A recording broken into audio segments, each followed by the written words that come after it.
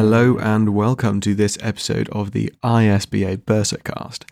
This episode has been recorded and released on the 27th of January. Apologies, we're a day late. We wanted to include some last minute updates, so forgive us. But in this episode, we're going to be hearing from our great friend Oliver Daniels over at HCR, who's going to talk us through a lot of the strike action and industrial disputes that are going on, what we should really be thinking about, and perhaps best things to do to navigate them from a bursars/school management perspective. Alongside this, we have the usual updates from the ISBA, and then we're going to hear from our other great friend, Rex Sartain, to go through the advice and guidance, questions and answers, and of course the top tip of the week for this week. So lots to look forward to in this episode. So without wanting to drag this out any further, let's jump straight in and hear from Oliver. Marvellous. Well, thank you for joining me again. You're quickly becoming a firm friend of the Bursarcast. Not a problem at all. My pleasure. So there's lots and lots of strike action going on between now and up to March that we know of. Let's try and make sense of it all. So people are striking over pay disputes. That's right. So this is a industrial action in relation to a dispute over pay. And essentially this is relating to the pay awarded nationally for teachers and support staff in the maintained sector, and the dispute is with the government over those national terms and conditions. Okay, sure. So given it's in the maintained sector, is it lawful for members of staff in the independent sector to come out in sympathy with the maintained sector staff?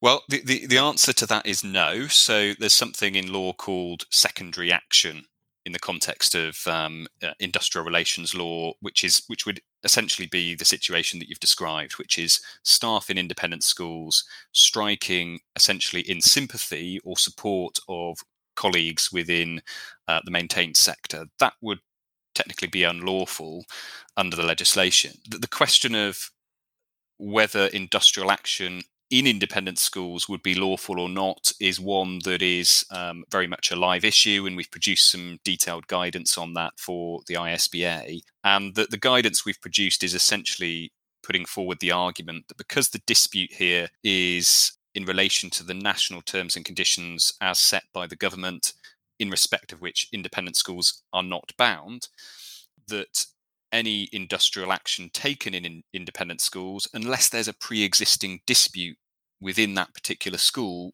would be unlawful. So that provides some degree of reassurance to independent schools in respect of the current risk of staff striking over the next few weeks. Having said that, this isn't an issue which independent schools can ignore, and it's one that we are seeing develop, and the situation could change over the coming weeks and months. Okay, sure. And then in relation to the employment contract, striking lawful, unlawful, surely it depends on the union that's involved or no union at all. What are the kind of details of that? Yeah, so the basic principle in terms of the employment contract is that by not working on a day where you are contracted to work for the purposes of a strike would essentially amount to a breach of the employment contract. Having said that, provided that various legal requirements are met in terms of firstly there being a valid trade dispute in respect of the industrial action, and then also various complicated participation thresholds and notification requirements in terms of the ballot for strike action. If all of those requirements are met by the union, then the staff who engage in that strike action, even though that would technically be a breach of employment contract, would be protected in respect of suffering dismissal or detriment as a result of that action. And equally, the unions would benefit from statutory immunity in relation to any claims against them. So that's where the question of whether the action is lawful or unlawful has some significance. Okay, sure. And if a member of staff does go on strike, I'm assuming it's right to say that their pay is then withheld and you lose a day's pay or as many days as you take on strike. Correct. Yeah. So any day of strike action, the school would not be required to pay for that day and would be able to make a deduction from wages for that day's action. Okay, sure. And what arrangements can school management take to arrange for replacement staff during this period? What's the kind of, is there any legal topics around that? Yeah, so the question of replacement labour is one that's been a topical issue over recent months in the context of all of the strikes that have been going on nationally. There had been a prohibition in place in respect of agencies providing agency workers for the purposes of covering striking staff during industrial action. That provision was repealed, so there is no longer that restriction on agencies providing agency workers to come in and provide cover during a strike. So the restrictions around what you can do in respect of replacement labour are not significant in any way. So you can ask other staff to provide cover where it's reasonable to do so and it fits within their skill set, experience, duties, and responsibilities. You can look to recruit labour in to provide cover to mitigate the impact of that action. I think that the context to that, so whilst there are no longer those legal restrictions in relation to agency workers, the difficulty you can find in respect of looking to use existing staff to cover striking colleagues is that can lead to some employee relations issues. It can be a very sensitive situation with those staff on the ground who might be asked to provide cover for their colleagues who are engaging in the strike. So I think schools need to be sympathetic to that. But there are options available in terms of looking at replacement labour. And we have produced actually this week a frequently asked questions document that ISBA have publicised, which covers those very practical questions like that. What can we do in the event that the reality of strike action hits and we need to take whatever steps we can to mitigate the impact? Okay, sure. And then another, I suppose, practical question. Is there something that bursars specifically should be including in communication with union members or non-union members who are thinking about striking? Well, I think at this stage for independent schools, there's certainly no need to press the panic button in relation to strike action.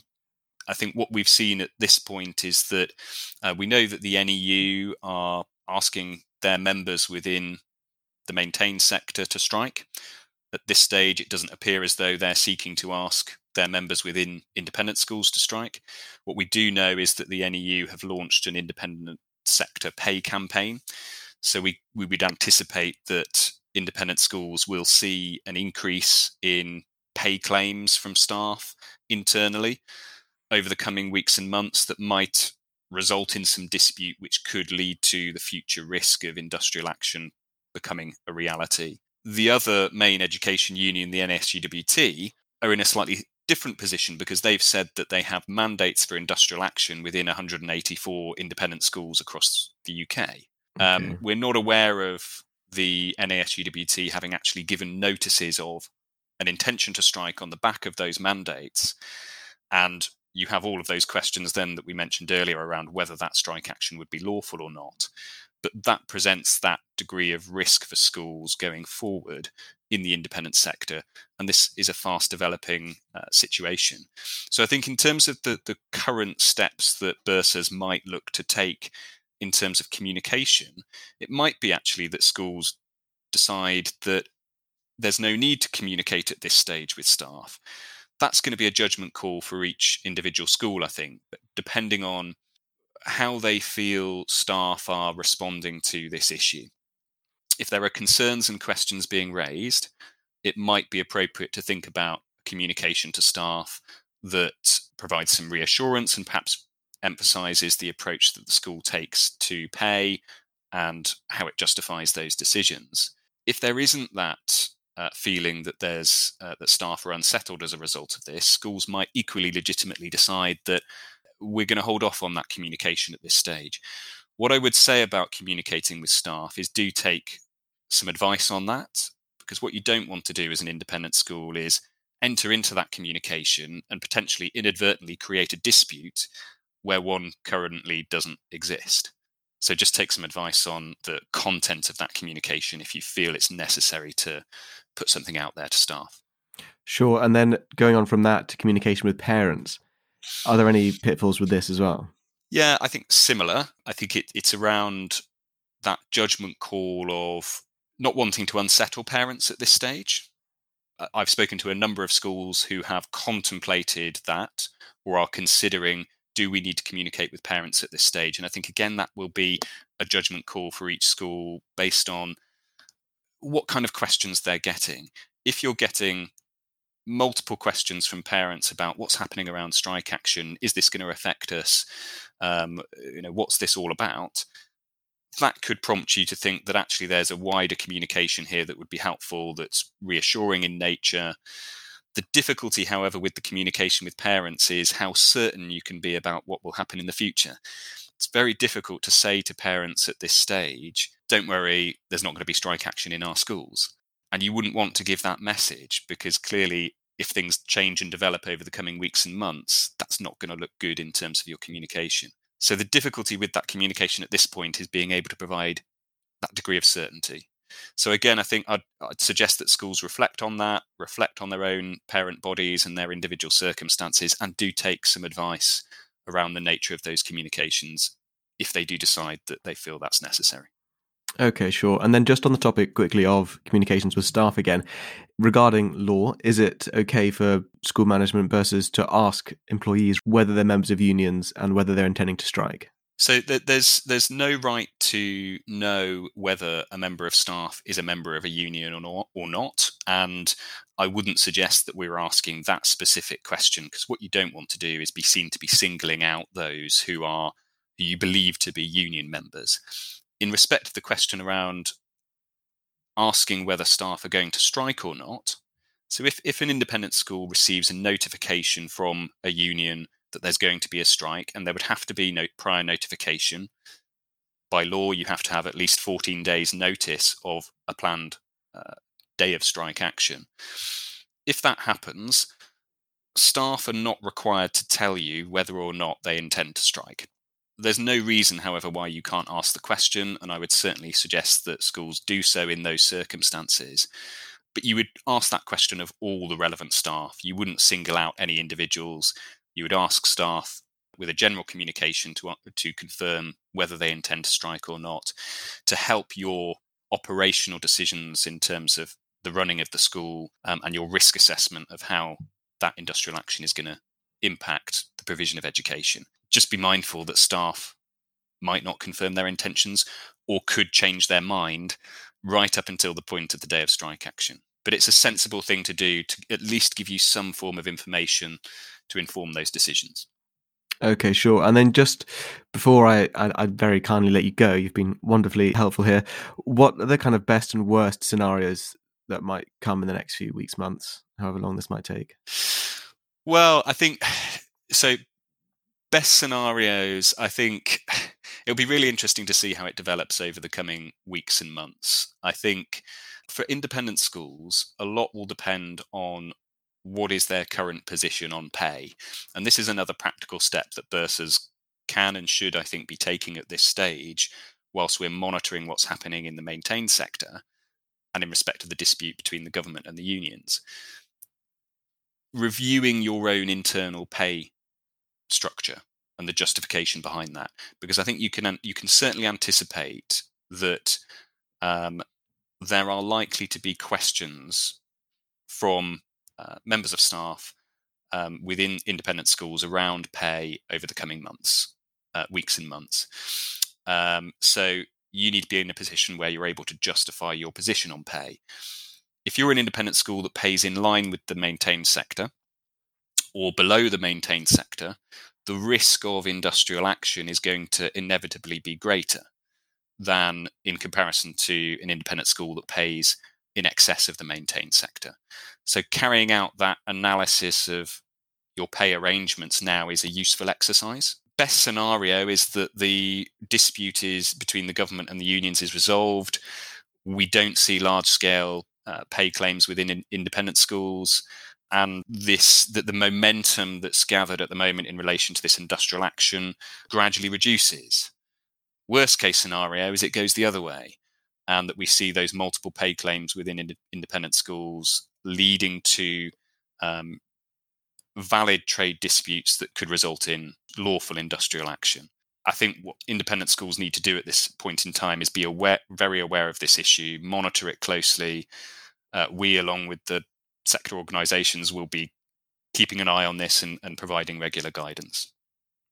Okay, sure. Interesting. And then a question that you, and if you choose not to answer this, I will just edit it out, don't worry.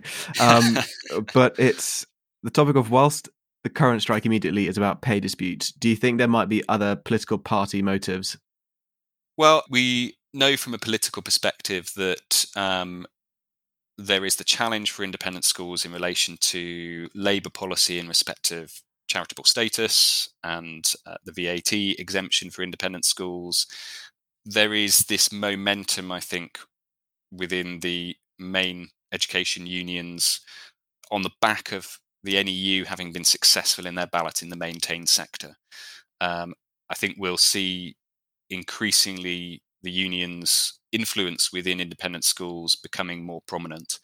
I think we've seen that over recent years anyway, actually, in the context of issues such as teachers' pension scheme. We've certainly seen an increase in that union engagement, an increase in union membership within independent schools. We might see an increase in things like recognition requests from trade unions to independent schools. I think that will be a common theme, and that, the political landscape, as always, plays a part and impacts those developments. Thank you very much for that. I wasn't sure whether it was something that was going to be difficult to give an answer to. But the final question, and one that I can guarantee you will not expect, is that if you were to spectate a sporting final, what sport would it be? What sport would it be? Well, that's a tricky one. I'd sit somewhere between football and tennis, because those are my two passions from a sport perspective. It probably would be football. It would be a World Cup final. Have to be. That would be the pinnacle. Yeah, absolutely. At Wembley. One day. At Wembley, England, hopefully, maybe. We can dream. Oliver, I'll let you get on. Thank you so much for your time. Really appreciate it. No problem at all.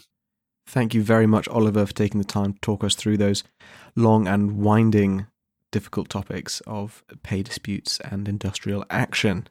In a linked guidance note, there is a bit of information here regarding how marketing and communications can help schools. In tough times, every element of school budgets comes under scrutiny, and one of the softer targets for spending cuts are the marketing and communication budget lines. This can be a very short-sighted strategy, as effective marketing and communications will get accurate and timely messages out to the correct members of the school community effectively and clearly. There is some more guidance on that in the reference library.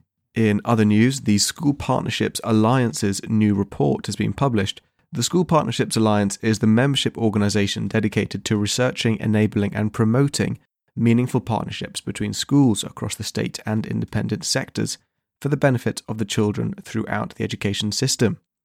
The SBA has published a new report highlighting the impact school partnerships make in innovating ways throughout the sector.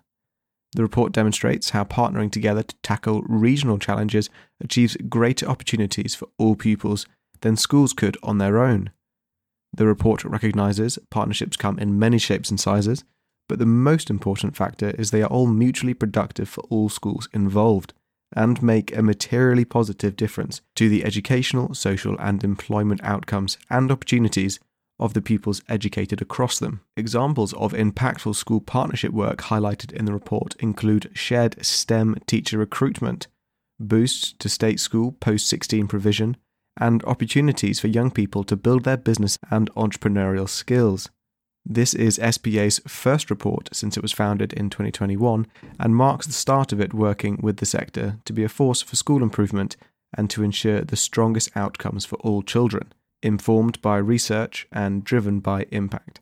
On to another topical subject, the Pensions Webinar for Schools with non-TPS defined benefit pension schemes such as Pensions Trust. Now, the information on this is off the back of thanks to those of you who completed our recent survey on non-TPS defined benefit pension scheme participation. That is a mouthful. The survey received good engagement, identifying several dozen schools that may benefit from support in this area. To this end, we'll be holding a free webinar on the 3rd of February titled Non-TPS Defined Benefit Pension Schemes Update. This will be of particular relevance to schools which may operate a non-TPS DB scheme, such as the Pensions Trust or have members in the local government pension scheme. Until recently, these schemes have been in deficit, but this webinar will demonstrate how it may be that they have now moved into surplus, and a school's withdrawal from the scheme might be appropriate. Please book your place on the webinar via our website. And for this next part, we're going to be hearing from Advice and Guidance Maestro, Mr. Rex Sartain. Hi Rex, thanks for being here. You're very welcome. Thanks very much indeed for inviting me. It's quite all right. I would love to have you go over some of the top advice and guidance questions and answers for this week, and also the ISBA top tip, which is of course the highlight of many people's weeks, I'm sure. So we'll start off question 1. How should we go about conducting safeguarding checks required to employ a Ukrainian refugee? Essentially, it's business as usual for schools who wish to employ a Ukrainian, i.e. there's no leniency about references, etc. But do look at the recruit teachers from overseas, which includes a phrase that says, if you're carrying out safeguarding checks on Ukrainian citizens, they can apply to the Ministry of Internal Affairs of Ukraine for a criminal record check. And there's various other details that are available. And you may also find information about the Ukrainian education system at the Ukrainian Ministry of Education. And should you have issues with finding suitable references, do use the Keep the Children Safe in Education advice on overseas checks, which you'll see in paragraph 280 to 285. Brilliant, thank you.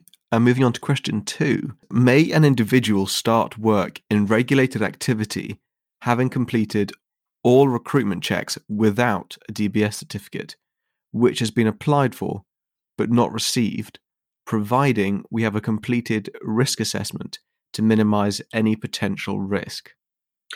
Do you know what? We get this question on quite a regular basis, but the answer is yes, do start the individual, but ensure you have carried out a separate barred list check. That is key. Check their identity, complete and revise, at least on a fortnightly basis, a risk assessment, and also ensure the individual is appropriately supervised. Loose supervision would seem appropriate given the circumstances that you describe. But again, Keep the Children Safe in Education, paragraph 247 to 148 is a useful reference. Thank you. And final question. Our Chair of Governors has resigned. Please may you confirm what we need to do in terms of proprietor checks? The DfE's updated guidance on the required process for proprietors and chairs of governors is in an ISBA document 2889, and it does include a DBS application form for completion. Do note, Verify will contact the applicant once DfE has been able to process the application. Again, the ISI commentary and Appendix 2 is a useful document. Brilliant, thank you. And to round this off, what is the ISBA's top tip of the week? Top tip of the week is, in relation to the unions and the threatened strike action, there are 2 really useful documents. Firstly, the Trade Union Recognition Guidance, and secondly, the document on dispute over pay, the threat of industrial action guidance. Marvellous, thank you. And then to follow on from the question that I gave to Oliver earlier, if you were to play in any sporting world final, what would be your sport of choice? Rugby, of course. Absolutely. And where would you be playing on the field? Prop. That's my normal position. Tight head, where all the anger and strength is. I also gather that they're the most well-paid members of a rugby team. Well, that's what I'd like to think anyway. One can hope. Well, you'll be in my fantasy team for sure. Thanks, Rex. I'll let you get on. Really appreciate it. Bye. Looking forward to the next couple days and weeks. We have an update in our professional development program. This is the form of our finance conference, which will take place on Tuesday, the 7th of February at BMA House in London. There's more information about booking and the program on our website. And looking forward to the next few webinars, we have on the 31st of January a Biodiversity Net Gain Now and Beyond webinar. Also on the 31st of January, we have an ICSA update. And then the 3rd of February has a non-TPS defined benefit pension scheme update, as I mentioned before. And on the 10th of February, there is a property project planning webinar. There are lots more upcoming, but I shan't bombard you with them now. And finally, before I sign off, the next regional meetings will be on the 30th of January at 2:30 p.m. for the Solent, that is virtual. The 6th of February at 2 p.m. for Kent, also virtual. The 9th of February at 9:30 a.m. for the Scottish schools, that'll also be virtual. And then the 9th of February at 1 p.m. for Reading, that's face-to-face at Down House. And the 10th of February at 9:30 a.m. for the South West, and that one is virtual. So that is it for the end of this Bursarcast. Lots of information here. If you did find it useful, please make sure to share it with members of your team, and be sure to subscribe so you never miss an update. If you have any questions, please email adviceteam@the-ISBA, or if you want to speak to me and the podcast team, just email podcast@theisba.org.uk. Till next time, farewell.